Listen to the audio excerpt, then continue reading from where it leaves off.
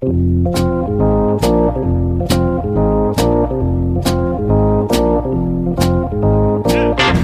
us a little bit about what you saw and being able to relay that message to Cora when you watched Kimbrel pitch and kind of help out so he wasn't tipping his pitches. So tipping pitches, we hear about it all the time. People at home understand what tipping pitches is all about. It's amazing. And that's remarkable. Alex, here we are recording our final podcast episode of the season before the playoffs start. So I want to check in with you on our two teams. Of course, I'm talking about the Tampa Bay Rays and the Cincinnati Reds, our alternate teams, which we have not talked about literally once at all during this whole baseball season. And yet here we are, and my boys are making the playoffs. The boys brought it home. They did. They really did. And there's been a lot of agony over the last couple months watching the Tampa Bay Rays, which is the baseball team of which I am a fan, as you might know if you listen to the podcast. Yes. So the Tampa Bay Rays, I mean, they played a lot of baseball games this year, and they won Not more really. than they lost. They didn't really play that many, but okay. They didn't play that many games, is what I was going to say, but still, they won some.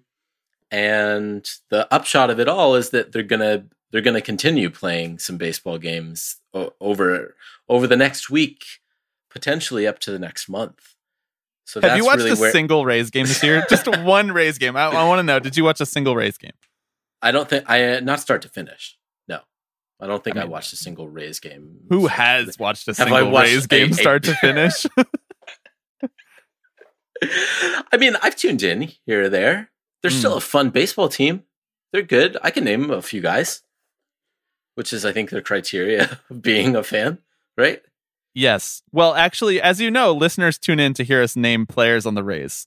So why don't you just go for it? Just Ryan Yarbrough. Yeah. All right, you're up. Yeah, Brandon Lowe. Willie Adames. Should we keep going? Or should we switch to the Reds? All right. Mike Zunino. We got Sonny Gray. Reds also good. For the listeners who have tuned in this year and started following us this year, you have no idea what we're talking about. And what we're referencing is that before each baseball season, and by each baseball season, I mean just the last two baseball seasons when we thought of this dumb bit, we draft alternate teams to root for. As you know, I'm a Mets fan. As you know, Alex is an A's fan. We draft a second team to sort of expand the purview of our fandom. And then we completely forget about that team all year and don't actually expand the purview of our fandom. So as you know, podcast bits mean nothing. Podcasts are not real life. That's what they say, right? That is what they say. So here's our obligatory check-in with those teams so that nobody can accuse us of not actually being fans of them. I've watched so many Reds games this year. That's actually not a lie. I have kind of watched a lot of Reds games this year. That's Nick Castellanos. That's a Reds player. Joey Votto. There you go.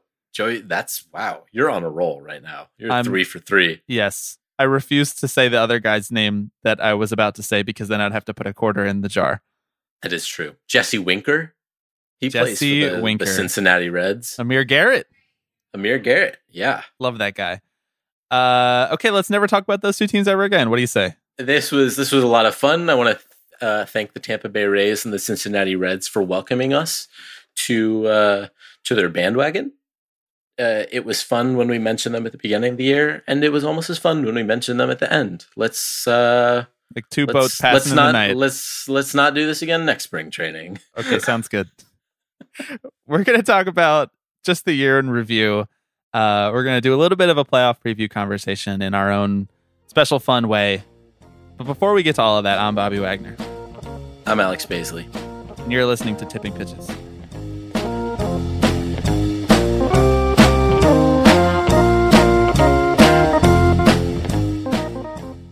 Alex, this is a special happy hour Tipping Pitches. We're recording this on Friday night, September 25th. Normally we reserve our recordings for Sunday afternoons, which would have been a much better time to record this podcast this week, seeing as there's like 4 teams which we don't know if they're going to make the playoffs. The entire league is just undecided at this point, yeah. But we're busy on Sunday this week, and guess what? You don't come to us to hear updates about who made the playoffs. I hope you don't go to any podcast for updates about who made the playoffs because it's 2020. You can just check Twitter. But yeah, it's Friday evening. It's Friday night for you. We're having a couple drinks, having a couple Aperol spritzes, just talking about the baseball season. What do you say? You want to talk about baseball? We don't often do this. That's fine. Let's talk about the Major League Baseball postseason before we actually know like any idea of what it's 30% of the teams. Yes, exactly. Yes. Yeah. The National League is just complete chaos right now. Cool. We are going to do a little bit of a playoff preview conversation. We are going to do a little bit of a season in review conversation. But first, part of that season in review, I guess, you could consider the all gift draft, which we kicked off this season with. And much like we just joked about at the beginning of our show with the Reds and the Rays, we have not talked about that since then very often. So let's check in. How did we do? Were we bested by our friends and guests that we invited on the podcast? Do you want to run down the list of teams for the people? Sure. So I will list out our team of 5, and then I'll list out the friends of the pod team of 5 as well. So on our squad, we doesn't start out great. We had Yasiel Puig. Really tough choice. Forgot that we took him first overall. Fortunate choice. We really banked on him getting signed by a team, and then that just didn't happen. So just a big middle finger to all the Major League Baseball teams who didn't sign one of the most electrifying, fun young players in baseball. Why didn't that happen? That's a good question. Wait, we promised each other before we started this podcast that this would be a free flowing conversation. So let's explore this. Why didn't Yasiel Puig get signed? It feels like the kind of scenario in which you have a player who's asking for a decent amount of money, most likely. And if you don't have a spot for him, it's a 60-game season. Why are you basically going to... I mean, you're effectively, from an owner's perspective, you see, it's so easy. We're so conditioned to just talk from like the perspective of baseball owners, right? Because I'm about to say, yeah, but might as well just flush that money down the drain, right? Like... Yasiel Puig's a good baseball player, but he is not the baseball player he was 3 or 4 years ago. And it's a bit of a gamble of what you're going to get on him. And my guess, honestly, is that a lot of teams were basically like, we're going to cut our losses this year. We have a dozen prospects that we can call up that are going to cost us little to nothing. And the entire season is a crapshoot anyway. Why sign a guy for $7 or $8 million or whatever he was going to ask for when we could just not do that and hope we luck our way into the postseason, right? Like guys like Yasiel Puig, we're always going to get hurt by this because they're the fringe players, the like middle market players who, when push comes to shove, like teams are more than happy to just be like, yeah, we don't need you. Yeah, he's just good enough to demand more money than the teams want to pay. Yes, but not exactly. good enough to actually demand and earn the money that teams don't want to pay, like Manny Machado or Bryce Harper or whoever. Yeah, I think that's true. Although I will say, Cleveland made the postseason with next to no one in their outfield. Like you and me might be playing right field by the second round if they make it there. And that's no shade to the people who are on Cleveland, but they're all fourth outfielders. They're just playing 3 fourth outfielders in the outfield right now. No shade to all the baseball players on the Cleveland baseball team, but you're all scrubs. They're kind of scrubs, is what Bobby's. But they're playing like scrubs. Their offense is horrible. Outside of Jose Ramirez, nobody hits on that team. Yeah, you're right. And Lindor, I guess, who's having an okay year. Who's having an okay year. But I also think that speaks to like the reason that Yasiel Puig doesn't get signed, right? Is because in a short season, that kind of thing doesn't matter, right? Like you can have a collection of really great pitchers who you may even trade to the Padres for who knows why. Yeah. And somehow stumble your way into the postseason anyway, right? Yeah. And well, the old adage is why sign Yasiel Puig when you can just trade Mike Clevenger for Josh Naylor. That's how that saying goes. Moneyball 2, baby. Yeah, Moneyball 2.0. Okay, we chose Yasiel Puig. Who did we choose? We chose Yasiel Puig. We chose Tim Anderson. Big win. Pick. Big win. Good That's pick. the AL Big MVP win. right there. And it's possible, yeah. And we chose the NL MVP as well. All right. Fernando. MVP ballots. AL first. Go. Jose Abreu. And we chose Fernando Tatis Jr. as well. I think that pick turned out okay as well. He turned out to be pretty good at hitting and throwing baseballs on a consistent basis. I'd like to claim victory on that one. I'd like to say that was a good choice. That was a good choice, yes. I think that maybe he would not have fallen to wherever with the 5th pick, 6th pick. Sixth, yeah. I don't think 5 people would go ahead of him in a redraft scenario. Yeah, that's true. Big win for us. Big win in our keeper. We set the league. tone on Fernando Tatis this year. We did it. We drafted Luis Robert. That was a reach. That was a bit of a stretch, although it was kind of our, high risk, high reward pick. That's okay. I feel good about it. Do you want to hear a fun fact about Luis Robert? Sure. He's like 7 for 80 this month with no extra base hits. So tailed off a little bit at the end there. That was the fun fact? Yeah, that was is that he's doing incredibly poorly. Fun is all about perspective, my friend. That's true. Fun for all of the White Sox opposing pitchers. Yes, exactly. Fun for Shane Bieber. Our final pick was Max Scherzer. Oh my God. We didn't do that well. Overall, actually, not incredibly great. I mean, Scherzer was fine. Yeah, they just feel so out of the conversation. Yeah. We were really up and down this year. Okay, who did our friends not where choose? the zeitgeist was focused for sure. Our friends chose Francisco Lindor, courtesy of Shaquille Taylor. A good choice. Our good friend Hannah Kaiser chose Andrew McCutchen. That feels like a win. Again, feels like a solid.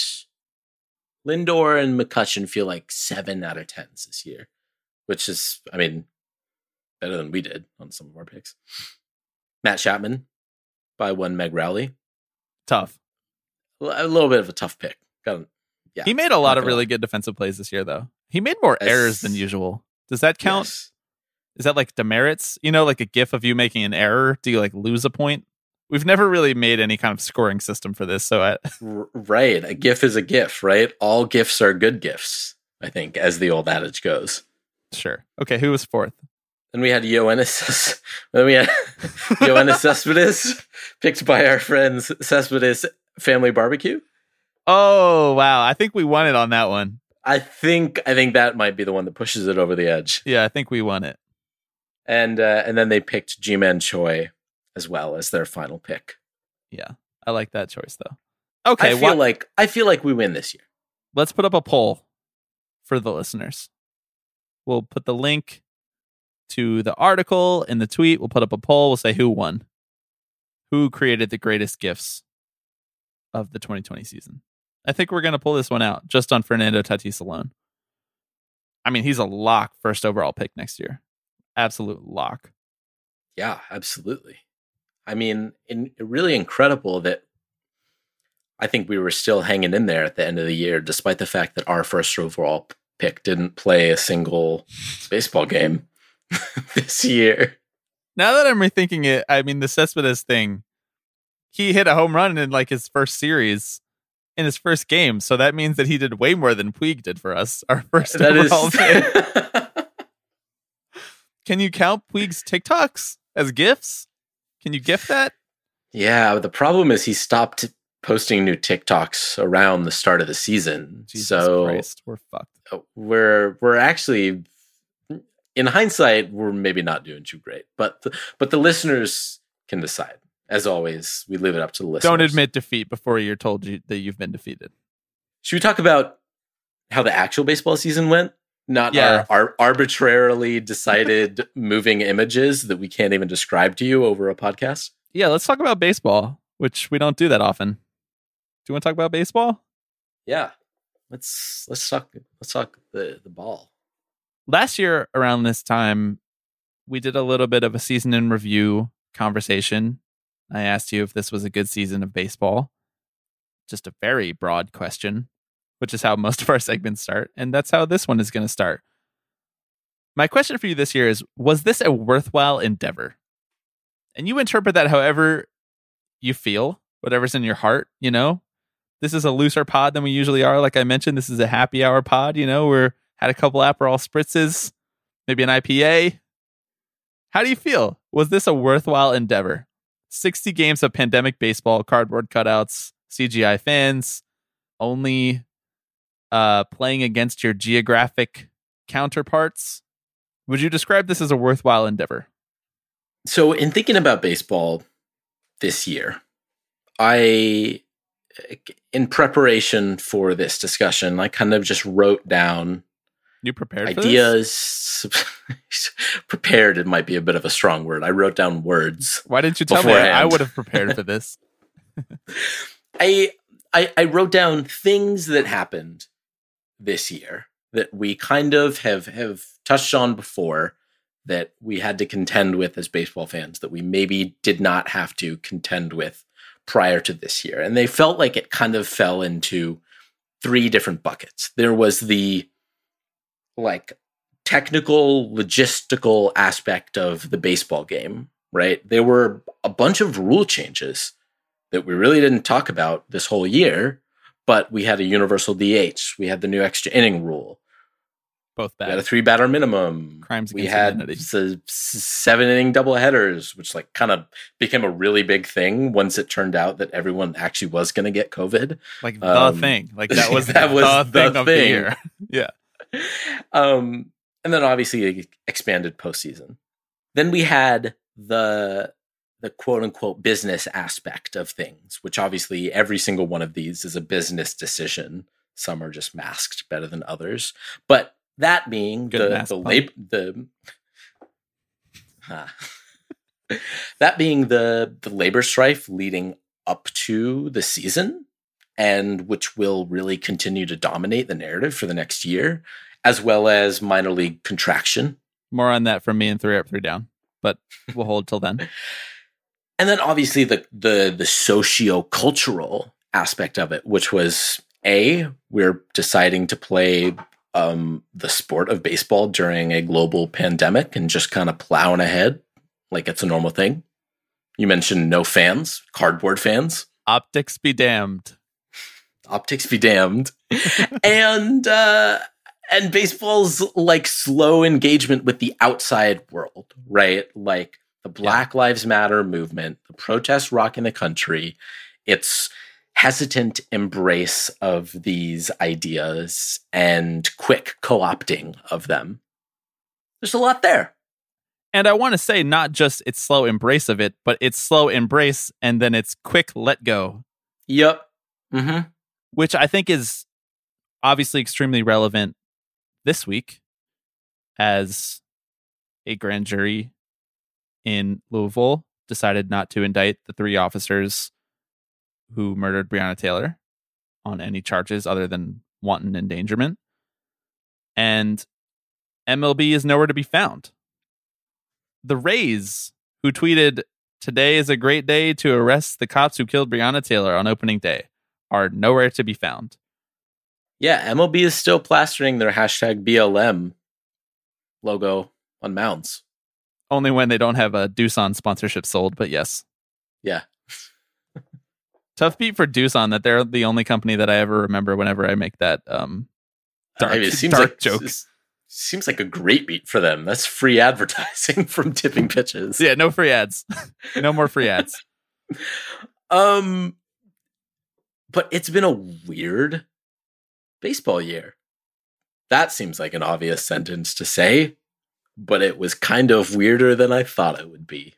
So that brings us back to my question then, Alex. To you, was it a worthwhile endeavor? Was it I mean that earnestly. Was it for you to watch baseball, for baseball to exist so that you could watch it, so that people like you could watch it, so that millions of people across the country could watch it? Was it a worthwhile endeavor for them to do this? I honestly don't even feel like I'm the person to answer that question, right? Because I'm so far removed from the equation of whether or not it was worth it, because I'll never be tangibly impacted by this decision, right? And there are plenty of people whose literal livelihoods actually were impacted by the decision to play baseball this year. Eduardo Rodriguez, pitcher for the Red Sox, is close to walking again after his treatment for his heart condition brought on by COVID. He's close to walking again. 3 months later. saying that again because of, global pandemic. So was it a fun, enjoyable baseball season? Sure. I'm biased. I like watching baseball and I get pleasure out of a lot of the games. Did it feel kind of worth it? Am I being a downer if I say no? There was a lot of stuff that was weighing on me as I was watching these games. Imagine being 3.5 years into this podcast and feeling bad about being a downer. Tipping pitches. We're downers. Yeah, if this is the first episode you've ever listened to, this is exactly what the rest of the podcast is like. Chaotic energy here for you if you're new. I think that there is a way to say, I feel like I've seen this take a lot out in the world about a myriad of different topics, but the idea that you should be able to hold two thoughts in your head and they're not necessarily mutually exclusive. And those two thoughts for me on this topic are that we could have had a quote unquote successful by baseball standards season where they executed it. At times it looked like it wasn't going to happen. And you see a lot of beat reporters sharing this sentiment. You see them being like, well, credit to MLB, credit to the players, credit to the people who took this seriously, that we had a couple outbreaks, but then after that, things were under control. I think that can be true. And I can also think that the process was fucking horrible the whole year. That it was reckless at almost every turn. They probably shouldn't have done it in the way that they did it. And they should have only done it if they had a much better plan than they actually did. And that they got lucky that nothing more serious happened. I think all of that is true.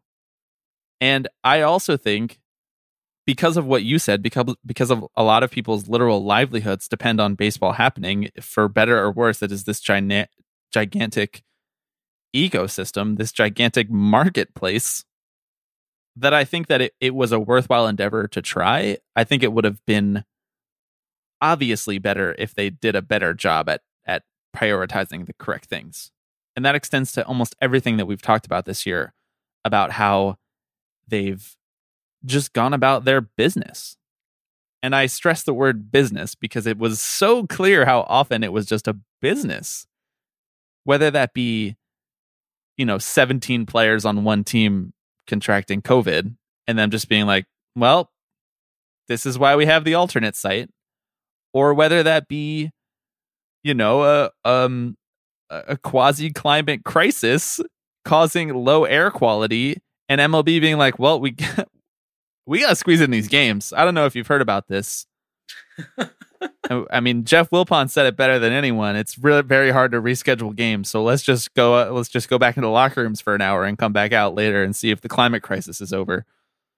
So, yeah, I mean, I feel like I've said this like a million times on this podcast, but we have to be able to hold all of those things in our head at the same time as true. And that's the life of being a sports fan in 2020, is that there's just contradictions at every turn. My colleagues at The Ringer did a story about the NBA owners and their franchise and their players' embrace of progressive social issues, such as Black Lives Matter, such as police reform, and a few NBA players are supporting police abolition. Very few. Not Charles Barkley. Compared to the owners' political donations, most of which go to Republican candidates. Shocker. If you're a baseball fan listening to this, shocker. A billionaire donating to Republican political candidates.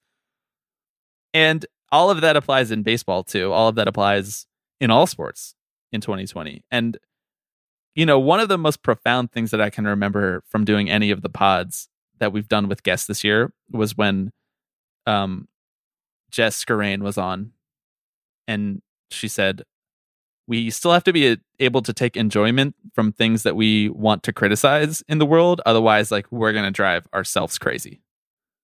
And it's not constructive for us as individuals, for us as, laborers and workers in society to just be driving ourselves crazy with what billionaires are doing that's evil all of the time. We have to be able to sometimes set things aside and actually just enjoy the things that we love. And in this case, it's baseball. And that sucks a lot of you'd like to separate the art from the artist? Bobby? I'd like to separate the sport from the owners. Like literally, let's separate the art of Mets losses from the artist. Those are Mets learning experiences money. To you, Alex. Yes. Pardon me. That's how I feel about this year. That's so convoluted, but I guess like fair. This is the right year to have a convoluted take about the season. Yeah, I mean, there's no reasonable place to land on any of this. Like, I think that wherever... I think there's no reasonable place to land, and I think there's no wrong answer. Right. Like, if we had a third person on this podcast right now, and they said, I didn't watch any baseball at all this year for all of the reasons that you just listed out, I'd be like, good. If that felt right to you, good. Because it felt wrong to me a lot of times to be watching it. Yeah, I'm not going to lie. I maybe this is grounds for turning this podcast off, but I didn't watch a ton of baseball this year. I have watched like more games in past years than I have this year. I watched a couple dozen games this year, probably. And I don't fault you for it. I don't shit felt kind of weird, man. Yeah. So let's now pivot in time and space to the future, and let's talk about the playoffs. Here's my overarching general question that I know you're not going to be able to answer, but you're going to give me a very long, drawn out, thoughtful answer anyway. Does this playoffs matter? Does it matter? Oh, God. Because here's why I ask this. Because I see people, when this question gets asked, it's obviously a hard question and a dumb question to ask. Because nothing matters. But I see people saying like, well, it matters if the right team wins, and it doesn't matter if the wrong team wins. And I respect that grift. I respect that hustle to just be like, well, I could change my mind on the fly. Yeah. But also, I mean, if you're that's saying baseball that, fandom right there. Yeah. Doesn't that undermine your point if you're saying at all, if there are some outcomes that you would say it doesn't matter, doesn't that just mean that none of it matters? You wouldn't say that in a normal year. You wouldn't be like, if the White Sox won the World Series in a full 162 game season, you wouldn't be like, well, this season wasn't real. So even the potential that you could have a take that said this season wasn't real. You underestimate the ability of baseball fans to put on their tinfoil hats at a convenient time.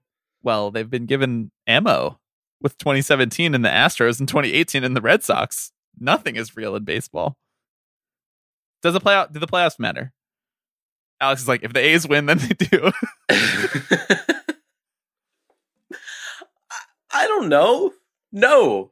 But also, last year's playoffs didn't really matter, and neither do next year's. Like, I think that, like, this is a question that gets really wrapped up in baseball fans and just sports in general. Like, we like to believe that these things have meaning, you know, that they hold weight in history, that we need to know how to contextualize this season.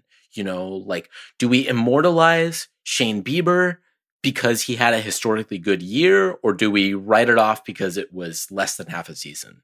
You know, if the Dodgers finally win their World Series... Shane, I'm with you, brother. I'm immortalizing you. Don't let Alex slander you. Oh, we're absolutely immortalizing Shane Bieber. I mean, sure. At this point, I think my evolution of this has gone from, no, this is kind of all fake and meaningless, none of these outcomes should matter, to, sure, it all matters, to, shrug, I don't really care if you include the records or not. Like, I think there is a tendency among sports fans, but baseball fans in particular, which are so enamored with like the history and the cultural weight of the game, that it's like, well, what does this season mean? And I'm like, I don't know. It meant that we played baseball during a pandemic for 60 games. I don't know how to describe to you what that means in history, because this shit's never happened before. So yeah, I don't know if it means anything at all. Like, this season felt like it wasn't for the baseball record books. It felt like it was for the history textbooks.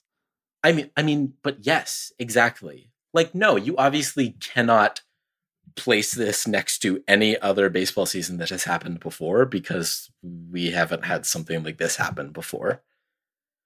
I feel like the players don't care as much this year as other years. That's my sports guy on TV take. The players don't give a shit as much as they used to. Good, as they shouldn't. 100%. 100%. They're going to play the World Series in a neutral site. They're doing a playoff bubble in LA and Texas. They obviously played a 60-game season, which is completely counterintuitive to how baseball usually is. And there's a bunch of fucking random rule changes that Rob just decided he wanted to implement for almost no reason in the least vacuum of all vacuum scenarios possible. Yes, exactly. Like, it seems to me that Major League Baseball, the entity itself, is kind of admitting that this season is just a big shrug emoji. Yeah. So, like, fuck it. Believe their actions, not their words. Yes, exactly. I think that's you're right. Fine. That's fine with me too. Like, I'm okay with that. If we want to acknowledge, like, this season, like, is 100% unprecedented. There's no way to contextualize it. So, like, let's just kind of enjoy it for what it is and get back to it next March. Hopefully. Yeah, right. I'm fine with that too. That sucks. I really wanted to see Shane Bieber strike out 300 batters. I really wanted to see the renaissance. That was easy money. It was going to be like 340. Oh, at least. Yeah. I wanted to see the renaissance of Miguel Cabrera. I wanted to see if Luke Voit was actually Babe Ruth. I want a lot of things. I too want to see if Luke Voit was Babe Ruth. If he was going to hit 60 home runs or not. Honestly? My man said Roger Maris who? Good answer. I like your answer. It doesn't matter, but it does matter. But it doesn't matter. It doesn't matter. It doesn't matter, but I'll watch it because I like watching baseball.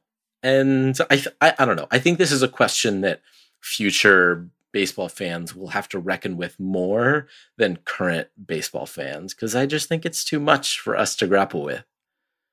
Bro, you want me to deal with 2020 as a year and then also tell you if the baseball season matters? Yeah, sorry, I'm going to tap out on that one. Okay, let's put some weight behind the 2020 baseball season then, Alex. I want to know who you got. Who you got? First of all, wait, before you tell me who you want to win or who you think is going to win, I want to know from you, who do you think is a fraud?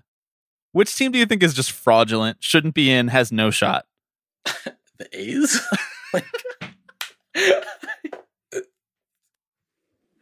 Wow. Glorious moment. Glorious moment. The biggest A's fan I know, and me, I'm wearing an A's shirt in like spiritual support of you, and you just called the A's a fraud on our playoff preview segment. I think that's just like fatalistic baseball fan that's always just like, nah. And I think you as a Mets fan maybe have some no, Mets are getting in still. Oh yeah, Mets Friday are still night, getting Mets in. have to win out. Everyone ahead of them has to lose out. Mets are still getting in, bro. Sports fans are fatalistic, right? Like, unless you're like a New York or Boston sports fan, like, you kind of never really believe that your team is the real deal. This is Knicks fan erasure, but okay. So the A's are fraudulent. Harsh. I mean, harsh but fair. It feels like every team is fraudulent but the Dodgers, who I look at and I'm like, this is quite objectively the best baseball team in the league right now. Like, it's almost not a contest. Dodgers versus the field. I don't know what to say. Okay, so is that your choice? I mean, that's like, odds on favorite, statistical projections. Look at you fucking hack. Favorite. Yeah, pick that chalk choice. What a coward.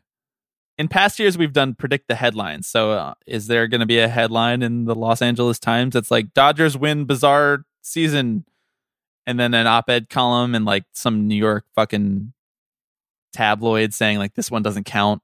And then for the next 15 years, we have to debate whether or not this one actually counts because the Dodgers don't win again after this. Let's do it.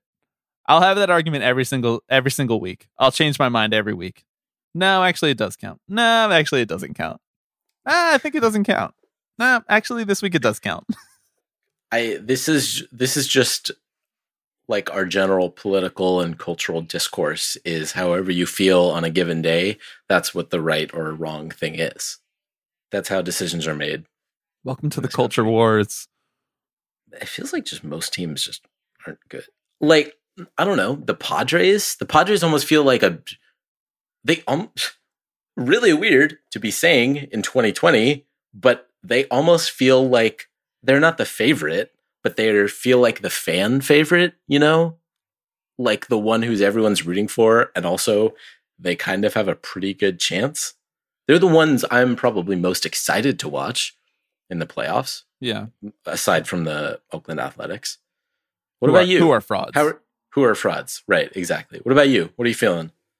Without a real dog in the fight. Again, rude. Mets are making it, but fine. Right.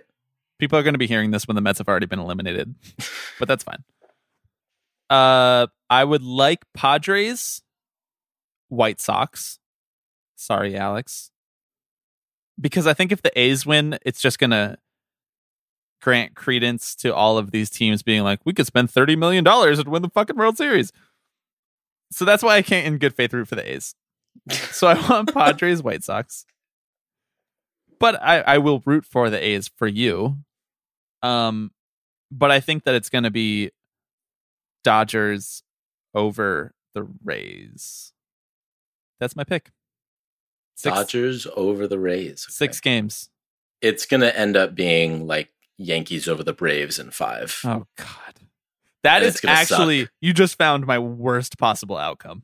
I know, but you know that's also what's going to end up happening. I hate to break it to you. Okay, let's end this conversation right here and take a quick break. And when we come back, a surprise guest, and then 3 up, 3 down. I wish I knew how it would feel to be free. Alex, we have 2 surprise guests here with us. Here to tell a story to send off good old friend Jeff Wilpon. We are joined by Jake Vince and Jordan Schuster and Obsessed Biz Family Barbecue. Hello, guys. Hello. What a pleasure to be back on a Zoom with you, Bobby Wagner, as always. And you, Alex Baisley. That's actually a pleasure. Yeah. Wow. Guys, about a week ago, we were killing time between podcast recordings, probably waiting for a guest to jump on.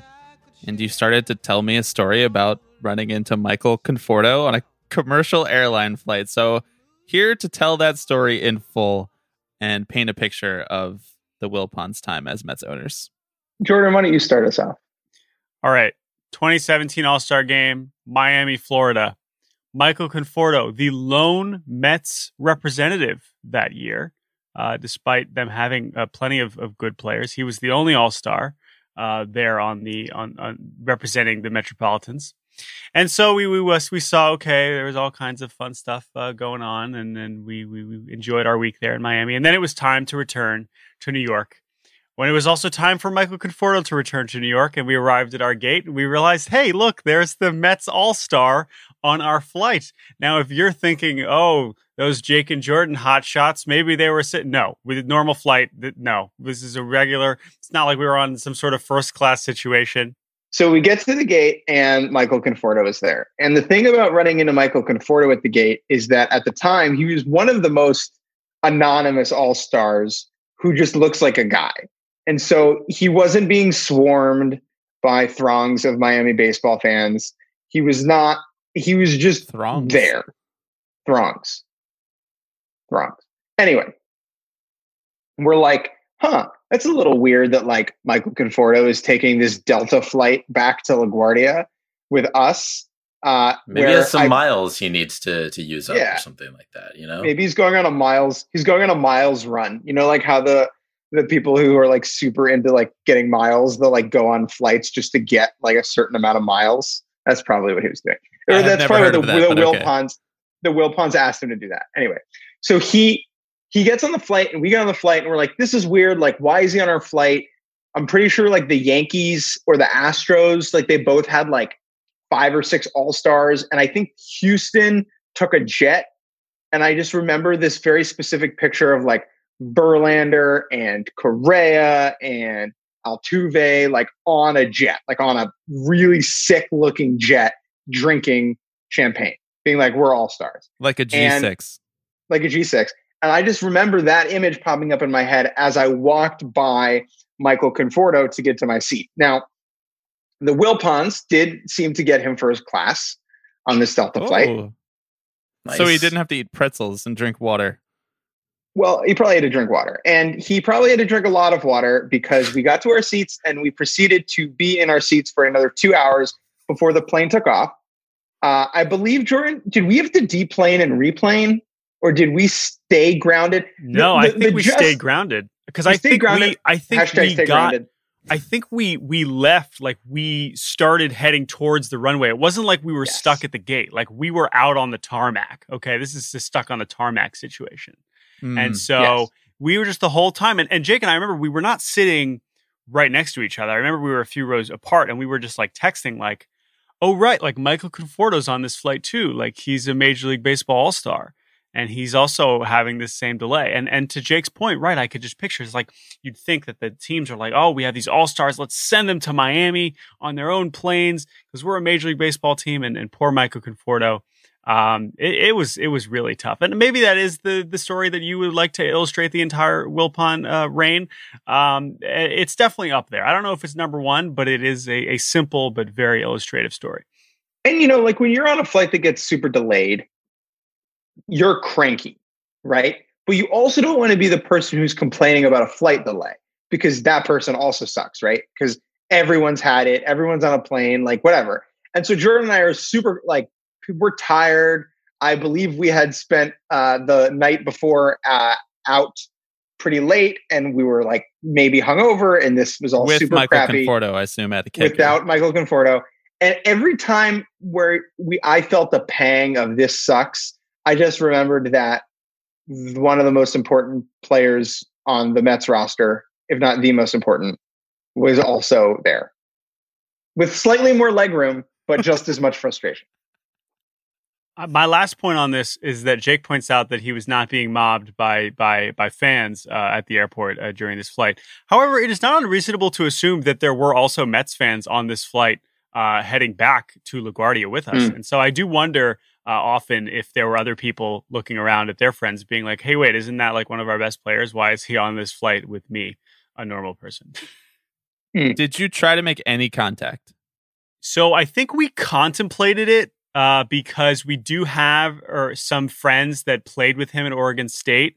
And we thought about being like, oh, hey, man, like not when we were delayed, but even just like when we were at the gate, just like, we're the weird Cespedes guys. Yeah, exactly. But then we were like, we had interviewed him, like not even I interviewed him in full, but like I certainly had spoken to him during All-Star Media Day. Right. 4 days earlier. Right.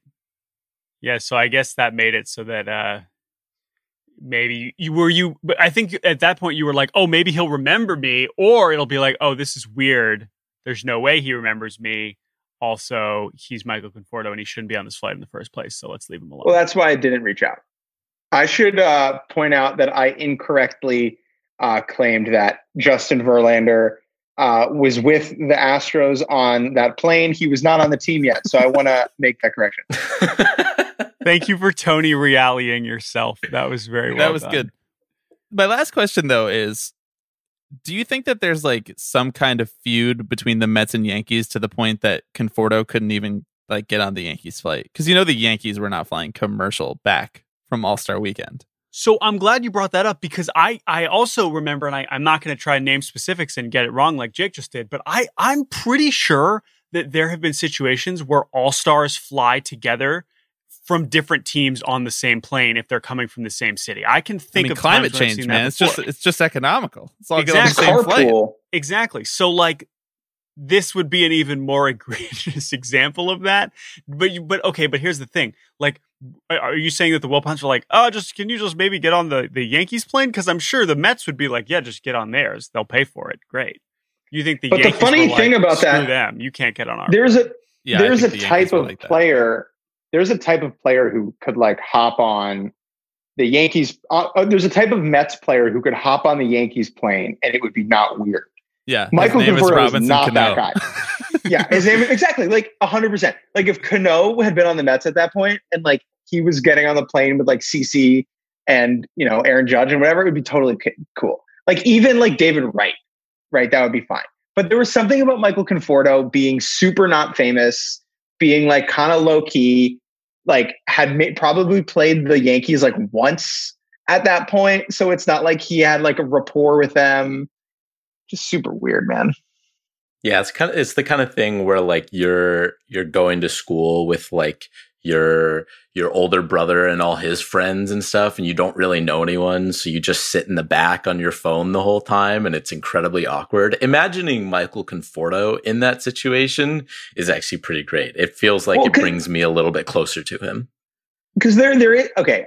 Private jets are probably really cool. I've never been on one, but they have their time and place. You've never been on a private jet, bro? Yeah, bro. Private jets there's a time and place for them. There's a time and place for a This is the wrong podcast for that take. Well, no, God damn it. My point is, if you're gonna fly a private jet, like renting one out to go to the All-Star game where you're celebrating essentially like your life's accomplishment with a bunch of your teammates and your success, like, okay, fine. If you're gonna get on a private jet and go to Miami for the All-Star game and you and 6 teammates, great. It's like the limo to prom of All-Star games. Exactly. It's the limo to prom. And what is so funny to me is the Mets did the equivalent of like calling Michael Conforto an Uber by himself to go to prom. Except Black. in the air. And the Uber was 4 hours late. So like, but this is the point, right? Should every major league team fly all of their players everywhere in private jets all the time? I mean, you could make that argument that they could afford it and they should do that to treat their major leaguers well. Fine. But that was the point, is that this is an all-star game. And he was their only all-star, which of course probably was the reason they were like, let's just push this guy into the flight instead of giving Michael Conforto by himself a private jet. But like, come on, you'd think you'd be celebrating it. Who makes the phone call? Sounds to me like Tony Clark should have gotten involved. Well, this is the thing. Who, like, that's what I'm picturing here, right? Is Conforto's like, oh my God, I made the All-Star team. Great. He's just thinking about that. All-Star game. Now, I guess we don't know how he got there, right? This was on the way back. This is maybe also an important note. I ask a question. He actually drove a U-Haul. With all of his gear in the back. For you guys are understandably and like, I would say definitely not pro private jet. Like that is cool. Like, I don't think private jets are super necessary either. But there's also something super sad about putting Miguel Conforto on a Delta flight. So like, what's the right move then? Like, what do we want? Right. Like it's either Michael Conforto or like the executive of some company that's like drilling oil wells in some far-flung nation, right? Like, I guess I'd rather it be Michael Conforto being the one flying first jet on my Delta Airlines flight. I think we should have put him in United Economy and said, go to work, bro. This is what the rest of the country has to do. Michael Conforto flies They don't make baseball players like they used to. Back in my day, we would walk to the All-Star game. I have one more thing to contribute to this conversation. Okay. So as we are discussing the logistics of the flights and whatnot. All right. The Mets, before this All-Star game, were in St. Louis the weekend before. Okay. And there were 2 Cardinals All-Stars. We had Yadier Molina and Carlos Martinez. So I don't know if he was on. It seems unlikely that they would have let him. He would have even less to talk about with those 2 than with the Yankees. Right. So again, that seems very unlikely. Now we don't know, which means he was probably on a solo flight from St. Louis to Miami and then from Miami to New York all by himself. Well, with us. And that's what matters. With you guys being the key operator. And you didn't even keep him company. What are we going to do? Are we going to go up there and be like, hey, Miguel, want to kill some time? Reminiscing about the Beavers? Like, what? How's that going to work? Yeah, like, what do you say? Like, hey, nice game. Like, did he play? Like, Yes, he went 1 for 2. We could say, Jake, to really wrap this. Nice knock. Really, really, really tie a bow on this. We could be like, hey, I remember seeing you in Brooklyn and we didn't think you were going to be very good. That's true. I thought Edmund Rosario was going to be better. That's true. That is a fact. I think you and a lot of other prospect analysts. Good for Miguel Conforto. Michael. Michael Conforto. Okay, well, that's all I have for you, Alex. Do you have any other pressing questions about this very important story? I don't think I have any pressing questions, but I'm really just kind of curious how that memory sits with him now. 3 years removed from that. Does he ever like throw that in the Mets' face? Like, hey, remember when you threw me on a Delta Airlines flight back to New York? Arb? That's definitely coming up in the extension negotiations. Oh, for sure. But like, okay, how many guys is enough to have a flight for just that? You're still stuck on the private jet thing as if we know any of the answers to any of your questions about a private jet. I can't tell you the first thing about a private jet. Where does the private jet even land? Is there a separate part of the airport where the private jet lands? I've never seen a private jet taking off. I've been on plenty of flights in my day. I've never seen a fucking G6 taking off from the same runway as me. I don't know anything about private jets, Jake. Stop asking me questions about private jets. I mean, I don't know. How many people? Because, okay, if I'm Yachty, I'm getting one for myself because it's like, fuck it, I'm Yachty Molina. Like, I can afford that. Can he, though? Well, like, how much is it to fly a private jet one way? Yes. Oh, yes. Yeah, absolutely. Yes. I mean, my thinking about private jets is like, if you think that it's possible, it probably is. Like, if Yadier Molina wanted a private jet for himself, he could get it, and it would land in front of his hotel. I mean, who's the worst major leaguer who could afford a private jet, right? I mean, well, okay. Like, so could Jed Jorko, if he wanted to, like, get a private jet? I don't think so, man. I think it's more expensive than you think. All right, so Conforto signed for $3 million. His $3 million signing bonus, which probably puts him in range if he had saved a lot of that for at least one private jet ride. But he was only making the minimum too. I mean, $500K is pretty good, but is it worth it for your? By the way, if it's landing not at LaGuardia, also super worth it, right? Because that's another element that would be he's more gonna go from LaGuardia to wherever valuable. He lives. Yeah. Yo, don't hate on LaGuardia. Don't hate on LaGuardia. I'm a pro LaGuardia guy. It takes me 12 minutes to drive there from where I live. So LaGuardia is great. This has been a Delta ad, actually, believe it or not. Okay, guys, thank you. Congratulations to Michael Conforto for making the All-Star team in 2017. Congratulations and now that Steve Cohen owns the team, NetJets for everyone. Yes, it's like Oprah. You just get a jet the second you walk into the locker room. And congratulations to the Wilpons for effectively cheapskating their way to selling the franchise for $2.5 billion. Yeah, congratulations to the $700 they got to pocket by putting Michael Conforto on a Delta flight. That's respect. I respect the penny pinching. They used it well. Quando io sono solo con te, sogno immerso in una tazza di tè. Thank you to Jake Mintz. Thank you to Jordan Schusterman for that wonderful story that illustrates the Wilpon era of the New York Mets. Should we get into 3 Up, 3 Down? We should get into 3 Up, 3 Down. What do you want to do first? It's the final regular season 3 Up, 3 Down. Let's do down first. I think we have some fun downs this week. Even if they're sapping our baseball joy, they're bringing us personal joy. Well, I don't know if I would describe mine as bringing me personal joy, but they're funny. Okay. So it's all about sacrificing my joy for the joke, which is mostly what this podcast is about. Yes, exactly. Do it for the bit. My first down this week is something that I already mentioned, which is the World Series is happening at a neutral site. That's just kind of a downer. That's weird, man. It's like not going to be as fun to watch objectively. I have such fond memories of watching the World Series, even when my team is not there, since they've only made it twice in my lifetime, and I was like 5 for the first time. Just because of the energy, the vibe, Joe Buck getting buried under the crowd noise because he's just trying to do this monotone, straight-laced announcer voice. I love it all. I love all of it.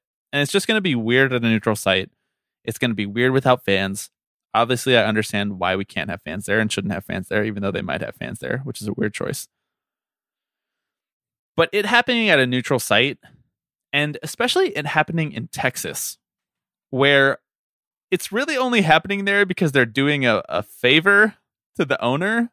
Like, the existence of baseball is basically just a bunch of rich guys doing favors for each other. And that's how we've gotten to the point that we're at.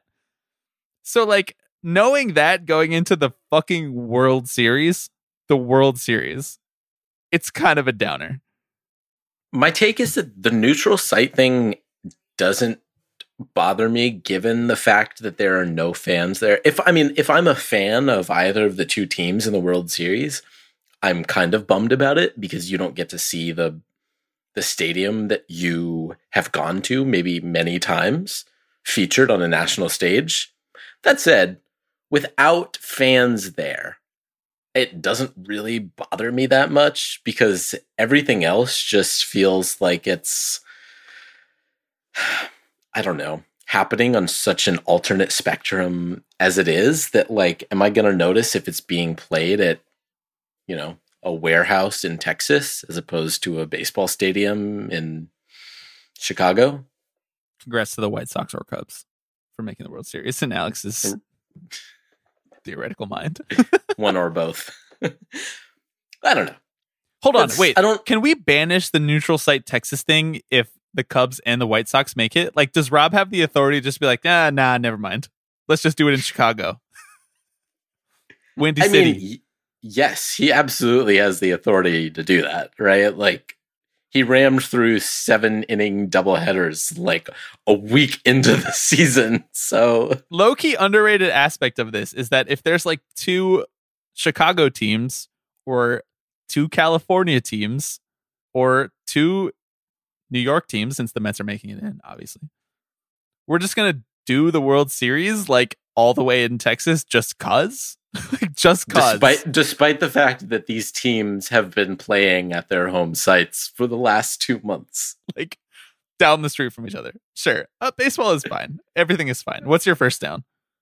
First down on my list is a tweet, as it always is. This is from one Jerry Seinfeld. He tweeted this week in reference to the Mets broadcast. He tweets, "Gary, you are the best." He's talking to Gary Cohen. And he says, "But it is not technically correct with 2 outs and 2 strikes in the 9th to say the Nats are down to their final strike because a base hit gives them at least 2 more strikes. It would be accurate to say the Mets need only 1 strike." Mm-hmm. That's on my 3 down because that's not true, Jerry. Look, I much respect for you to build a career off of a sitcom that wasn't actually funny. I respect it.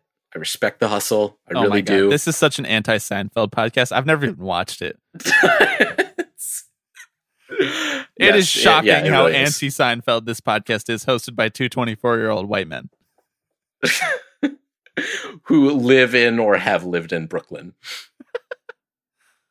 That's not... Yes, the Nats were down to their final strike. If they had gotten 1 more strike, the game would have been over. Yeah, shut up, nerd. Shut up, nerd. That's how this thing works. Let's just shame Jerry Seinfeld until he comes on the show. I don't even want him on the show. You know? Yeah. Except it would do wonders for our numbers. Absolutely. But we don't want it that way. We don't want that cheap way. We want to remain small and independent and make no money from this. That's the goal. Yeah, exactly. Podcasters in bedrooms getting... I like that. Thank you for bringing an anti-Jerry Seinfeld take to the podcast. Much appreciated. Of course. What's next for you? Number 2 down for me is also about the New York Mets. Shocking. I know. Shocking. I'm seeing a couple people being like, let's sign Trevor Bauer this offseason. He is an upcoming free agent. We are past the 45-minute mark. We are past the 45-minute mark. I'll grant you this topic. We are safe. I'll give you a quarter if you want anyway. I got it like that, you know?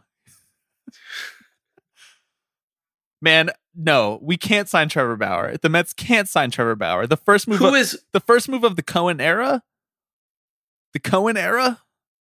In gilded letters, in Disney font across the screen? The Cohen era. Actually, that would be the perfect move to kick off the Cohen era. Oh, Are you kidding me? I know. That is like the move to make. It just lines up too perfectly. And by perfectly, I mean too awfully. I'm worried now. Because enough people are being like, Trevor Bauer, free agent, coming off a great year. Mets pitching is obviously struggling. You know, they're probably not going to re-sign Stroman. Syndergaard coming back from Tommy John. DeGrom's amazing. Have you forgotten about David Peterson, number 3 starter? Seems like most Mets fans have forgotten about David Peterson, number 3 starter. Well, it would be DeGrom, Bauer, and Peterson, obviously. Well, I mean, Peterson can, pitch on days 2 and 3. You're so fucking wrong about this. I don't know how else to tell you this other than to yell at you repeatedly on the podcast. He's good. Like Dave. I like him. He's good. He's a fine pitcher. My name is Alex, and I have the audacity to bring up FIP against Bobby, who's like built his whole fucking life around FIP. All he cares about is FIP. Shut up, Alex. FIP in your rookie year doesn't matter. Okay, he's got obviously a really good slider. That's it. He's a good FIP slider. In your rookie year doesn't matter. This is the anti-Seinfeld, anti-sabermetrics podcast. Dude, you just got done telling me about how this season is going to be stricken from the record books, yet you want to throw out FIP to me about David Peterson's rookie year in a fucking pandemic. Cut the guy some slack. It's weird playing baseball in a pandemic, especially if you're a rookie. He's good.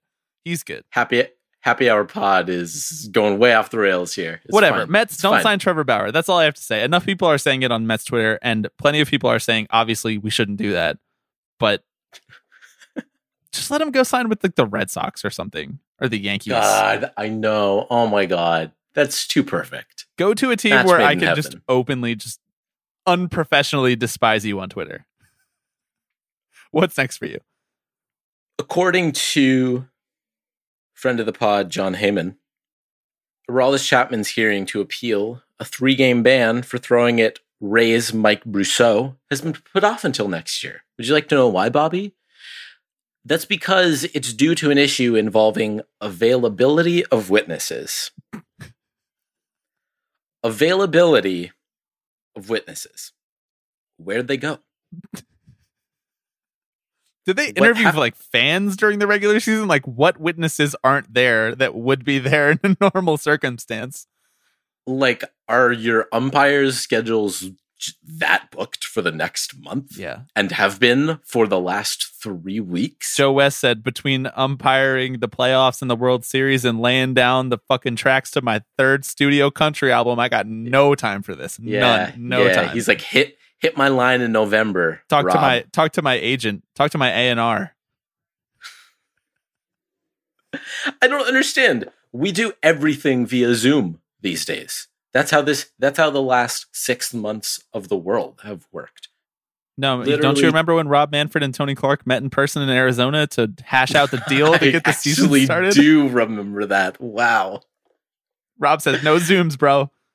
I just want more answers. You know, this is the kind of thing that only breeds more questions. And I really just want to know who the witnesses are and why their schedules have been so busy over the last few weeks and will be so busy that no punishment will be doled out until next baseball season. That's laughable. This feels like one of those things where like someone from the Yankees front office was like, Rob, just put it off till next season. Kind of like how someone from the Houston front office or ownership group was like, don't suspend Yuli Gurriel during the World Series. It's going to be a bad look for competition or whatever. Meanwhile, Chapman, because there's no justice in the world at all, Chapman doesn't get suspended and is also now back to throwing 101, and he's absolutely filthy. So, I mean, just fuck me, I guess. I have nothing else to say on it. Major League Baseball is not very good at imposing their punitive justice. We're anti-punitive justice, but if you're going to do it, I wish you'd be good at it anyway, you know? Okay, are you ready for my third? I am. By the way, put that on a t-shirt. We're anti-punitive justice, except when we want punitive justice. That'll sell like hotcakes among our followers, I'm sure. What could go wrong? My third one this week is, it's not even funny. It's not, here it is. It's, now that the playoffs are starting and the World Series is scheduled to start on October 23rd, which is approximately a month from now. So it's going to end about a month and change from now. That means we are less than 6 weeks away, Alex, from maybe the worst offseason of discourse in the history of baseball. If you think about all of the contributing factors, all of the ingredients in this potion of this offseason, man, it's going to be fucking bad. You thought last year was bad. You thought 2 years ago was bad. This year is going to be bad. Just bad-natured, bad takes. The owners are going to be on one like they never have been. They're going to be like, we just got fucking hammered this year by this pandemic. No fans. Blah, blah, blah, blah. We gave you what you wanted. We gave you your per game fucking salaries. All of this shit. They're just going to weaponize it even worse than they did this past offseason when they were trying to hash out a deal to play. Because the pandemic's not going to be gone by next spring. So they are going to have to argue about that still. And they are going to have to have it out about how the last round of labor negotiations went. And it's 1 year removed from when they're going to have to come to an agreement about a new CBA and potentially have a work stoppage. So combine that with the fact of what we talked about earlier in this podcast with MLB's timid embrace of any element of social justice, and you now have just the absolute worst concoction for the worst takes imaginable out of the baseball world in this offseason. And we thought we were weathered vets about how we talk about baseball during the offseason before. Man, we better fucking strap in. That's all I gotta say. Put that in your pipe and smoke it, brother. I'm assuming that we're going to conveniently ignore the $3.7 billion deal between Major League Baseball and Turner Sports, which is going to allow Major League Baseball teams to pocket approximately $18 million per year over this 7-year deal. Just for the playoffs. Just for the playoffs, right? We're not going to talk about that, right? Like that all goes to like operating costs or like you know, man, you factor in like fucking capital gains tax, bro. Overheads. I don't know how this shit works. Got to pay the people who negotiated it, you know, the lawyers, you know, basically you get like fucking $20 after all that's gone. And we're going to ignore the fact that income is actually at a high over the last couple decades, right? According to some research from the folks over at Baseball Prospectus, that the baseball teams are actually raking in more money than ever before. This is divorced from what we're talking about, right? Like, yeah. Well, and now that you mention it, poor. Now that you mention it, we should also ignore that baseball teams appreciate more than any other investment in basically any financial sector of this country. Yeah. We should ignore that too. You know, let's ignore the overwhelming evidence given the Mets sale. I mean, let's throw that one out. Okay, what I will say is that if you do ignore all the evidence, it looks pretty fucking bleak for baseball right now. And the owners. Like, it's a dire future. And specifically the owners. The piece of evidence that we shouldn't ignore is that the players are overpaid and spoiled. We should remember that as we go into this offseason. Yeah, exactly. All right. Okay, cool. What's your third down? I'm excited, and this all will go very well. The third down for me is that our dads in San Diego, the San Diego Padres, are officially breaking into the real estate business, baby. The dads are landlords. Listen to this sentence from the San Diego Union Tribune. The San Diego Padres have won the opportunity to turn 4 city blocks, currently used as a Petco parking lot, into an urban square where technology workers commingle with artisans and baseball fans. I almost want you to read that again. That's like, wow. That feels like it's out of an NYU press release. Artisans and baseball fans. What the fuck do they have to talk about? Well, they don't have to talk. They just have to commingle. Oh, that's true. They just have to commingle. As long as they're brushing elbows while they order their IPA, that's enough. He says as he drinks an IPA on the podcast. Shh. When I went to San Diego last year for the first time, I said big fat gentrification energy. Gentrification fucking 101 right here. This is a revitalization of a downtown if I've ever seen one, my friend. I mean, even the rendering for it, you just mentioned NYU, but like the rendering for it looks like NYU's rendering for their gymnasium Oh, yeah. classroom complex bullshit, whatever that was. Yeah, there's definitely like a garden on the roof. And they're like, we're doing this for sustainability. I don't know what to tell you. Like, there's definitely an image like creation platform that just has clip art that these people can just drag in to their renderings. That's why it all looks the same. Yeah, it's like The Sims, but for gentrification. That's exactly what it is. Wow, Padres, come on, bro. Nothing like weaponizing all of this goodwill to become gentrifying landlords. Was there any other logical outcome? Well, they are the team that embraces the military like more than any other. They wear like camo every weekend. I know. That's an underrated aspect. We don't talk about that enough on this podcast. Okay, time for our ups. I would like you to go first. The first thing up on my list is simply Jose Ramirez, who is an absolute goddamn joy to watch play baseball. In part because I think I may have said this before, but I like watching him play baseball because it kind of looks like he shouldn't be playing baseball. Not in the sense that he's not athletic or doesn't look like he should be good at the game, but he just he looks like a baseball player like out of the 1930s or 40s, where there's no real rhyme or reason to his stance in the box. And he just kind of walks up with a big old wad of dip or something in his lip. And then he just fucking swings out of his ass and hits a dinger and waltzes right into the MVP conversation. Like, this man is a gem. Yeah. An absolute gem. Not only have we not done anything to deserve him, but the Cleveland organization has done even less to deserve him.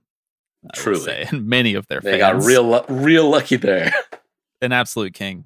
A 5'8" king. 5'8" king. Had a bit of a rocky year last year. You know? There's some questions about, does he deserve that place among the top players in baseball? Yes. Beside Frankie Lindor. He does. Yes, he does. He absolutely fucking does. Agreed. Okay, speaking of the top players in baseball, the first up on my list this week is the absolutely unhinged conspiracy theory that I am speaking into existence, and it is that Nolan Arenado is going to be a New York Met within the next 2 years. That's it. That's the up. You had me at unhinged conspiracy theory. Is there rationale to this, or is it really just kind know. of like I want, so it will be? Jake and Jordan asked me the same question when I have spouted this conspiracy theory to them as well. The rationale is that he clearly fucking hates Colorado. He hates playing for the Rockies now. He's basically given an interview to anyone who will listen about how they haven't been able to build a contender around him, despite the fact that he's worth like 9 WAR every year. Yeah. He just signed a massive extension for a lot of money. Colorado notoriously doesn't really spend like that unless it's on Wade Davis post-prime. And we got that Steve Cohen money, baby. We got all that cash on our hands now. So the Mets are going to just, we'll say this, we'll take Nolan off your hands. You guys see that Giancarlo Stanton to the Yankees trade? Why don't we just work one of those out? And it's no longer going to be Todd Frazier at the hot corner. It's no longer going to be JD Davis, who played third like 7 days of his life. No longer going to be Jeff McNeil, who is very obviously a second baseman, but for some reason plays only left field and third base for the Mets.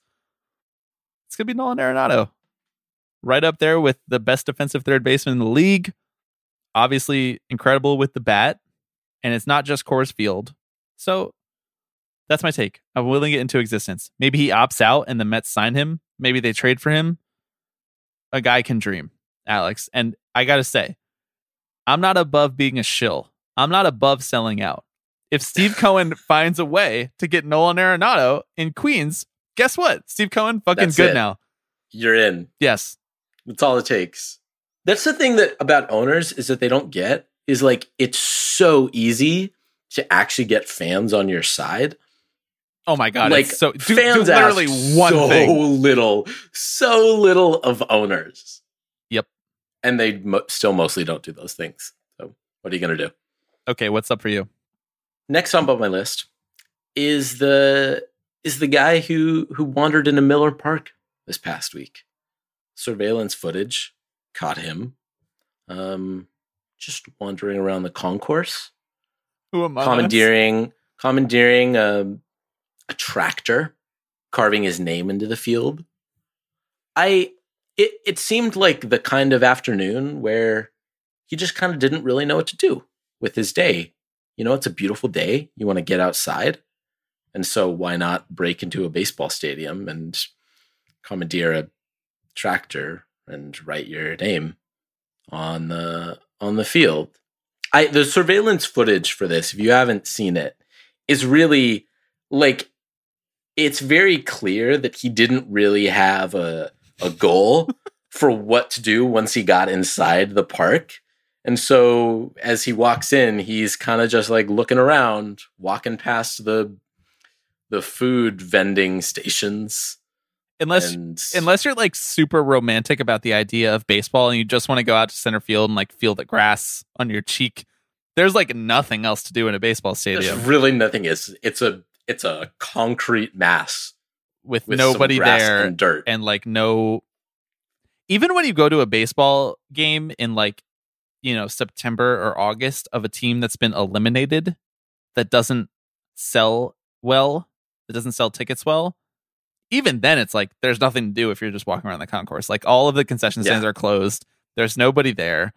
There's only like 4 places that you can get a beer, and the line is like around the fucking corner because of that. So like if you're in there overnight, you broke in, what are you doing? But I mean, this guy made the most of it. He really did. He left his mark on the field, quite literally. And I feel like this is probably what I would do if I felt the urge to break into a baseball park, is get inside and then just say, damn. We in here, bro. This shit's wild, right? And walk around from left field to right field and then say, my work here is done. The real answer is that you and I break in together. We bring like a little case of PBR and a couple microphones, and it's our happy hour pod live from Miller Park. It's Tipping Pitches. Okay, we got to really move through these last few. Okay, so I'm going to go fast through this. My second up this week is just the NL MVP race, because I'd say the 3 favorites for the NL MVP this year are Freddie Freeman, Fernando Tatis, based on the first 30-ish games and not the last 25-ish games where he's been pretty bad, and one Manny Machado. And I feel like each one of those 3 people represents a different thing that I like, respect, and is good for the game. Freddie Freeman represents a very reliable, kind of underrated, beloved superstar who is just fucking good at hitting. I would describe him as a professional hitter. And I think that's fun to watch. He's like this generation's Keith Hernandez. Fernando Tatis, we've talked about him at length. Don't need to belabor what he means to the game. And then Manny Machado is a podcast favorite, is much maligned in the baseball community. But for the people who do appreciate him like he has earned, it's great that he's good, because he goes to San Diego. He is part of their rebuild. He is part of their push for contention. And he's fucking great. He's an MVP candidate. And he's on that $300 million contract. So it's not an excuse for teams to be like, I'm never giving out that type of contract to the next superstar that comes up. And also, like, it's frankly good to have superstars who have a little swagger, to have superstars who create enemies, to have superstars who other fan bases dislike. Like, that is good and healthy for the game. And so each one of these 3 MVP candidates means something different to me, means something different to the game of baseball. But I think ultimately it's good that these 3 guys are in the race. It's not just like 3 dudes having good years anonymously, you know? I absolutely agree. Freddie Freeman does not get the love he deserves. I think part of it is he plays on the Atlanta Braves. Yeah. And he is a first baseman, and he isn't particularly flashy. but he's a really smart baseball player. And that is not always the kind of thing that shows up in the box score or that you can post highlights of on Twitter. But good dude, good player. And I guess the person that I omitted is also Mookie Betts, which he's great. Yeah, he's great for the game for obvious action reasons because he's like the face of baseball. He just got traded to LA. He's going to be there forever. He's going to be and has a reasonable chance to win MVP as well. And he sold the most jerseys in baseball this year, obviously because he switched teams. But it's good that he's also in the conversation too because fuck the Red Sox. Okay, your final up this week. Last week we talked at length about Joe West and his musical career. Sorry to everybody. Everybody was like, fuck you guys. The uniform response to that was just like, why would you guys do this to us? This week, I want to talk about a former baseball player just making music for the masses, for the fans. That's one Barry Zito. Hey. Shouts out to my mother for passing this along. As always, the most important bits on this podcast. Shadow producer Lisa. Come from her. Yeah, exactly. With the Y. Happy belated birthday. Hey. Barry Zito released a song called Ballpark Kids this past week. With a nice cold Mountain Dew. We were ballpark kids, the boys of summer, rocking t-shirts with our name and number. We were loud, proud, 3 strikes you're out. Just Barry Zito singing about drinking beer and playing baseball. And honestly, it's a pretty good song. Like, the guy is a genuine musician who knows how to make a good song that sounds good. It's a country song. Now, my favorite part of this is the fact that this is a guy who is from Las Vegas, who grew up in Southern California, and he has the biggest Southern twang I have ever heard. Yeah. He does not talk like this. This is not a real Southern accent that Barry Zito, who grew up in California and pitched for his entire career in California, this is not something he has adopted. But I gotta respect him just kind of leaning into the genre a little bit, hamming it up, as they say. Barry Zito, 7.8 Pitchfork Best New Music. In my opinion, I think our coup de grace, our magnum opus would be for us to organize a battle of the bands baseball style, where everybody who's been in the baseball world, professional players, umpires, in the case of Joe West, they come together, they do a little competition, and we award the winner at the end. What do you think? Before we die, can we make that happen? Absolutely. Yeah, get some Barry Zito, get some Bernie Williams, Joe West. More people that have made music. We'll have to look into it. Mm-hmm, yep. Yeah, but they're out there for sure. Okay, my final one this week, because this is just an insanely, absurdly long podcast, and I'm sorry for that. I'll be quick. The Reds tweeted out a statement about the resignation of their former broadcaster, Tom Brenneman, who many of you will remember, uttered an anti-LGBTQ slur live on the air. And the responses to the tweet are my third up this week. It's just everybody uniformly saying the same response, which was the quote that Brenneman said on the air as his apology. It goes like this: I pride myself and think of myself as a man of faith, as there's a drive into deep left field by Castellanos, and that'll be a home run. And so that'll make it a 4-0 ball game. I don't know if I'll be putting on this headset again, whether that be for the Reds or my bosses at Fox. And everybody replying to the tweet said that. Just everybody replying to the tweet. And you know what, Alex? You know what I fucking love? Collective action. That's what I love. I love collective action. Whether that's baseball fans, whether that's fucking labor unions, no matter what it is, collective action. It can be good. That's my final up this week. Drop pop flies and coach high fives. Hot dog on a bun. Thank you to Jake Minson, Jordan Schusterman of Cespedes Family Barbecue. Thank you to everybody who made it through this marathon podcast. Thank you to you, Alex Baisley. Thank you to the people who make Aperol and Prosecco for this happy hour podcast. This has been fun. And that's a 4-all ball game right there. I'll hand it back to you, Bobby. No free ads, though. Not the people who actually make the Aperol branded Aperol. No free ads. Unless they want to pay us for this spot right here. Thanks for listening, everyone. We will talk to you next week when the playoffs are like well underway. We're in the second round. Whatever. It's fine. Bye, everyone. We were ballpark kids. And now it's 9 to 5.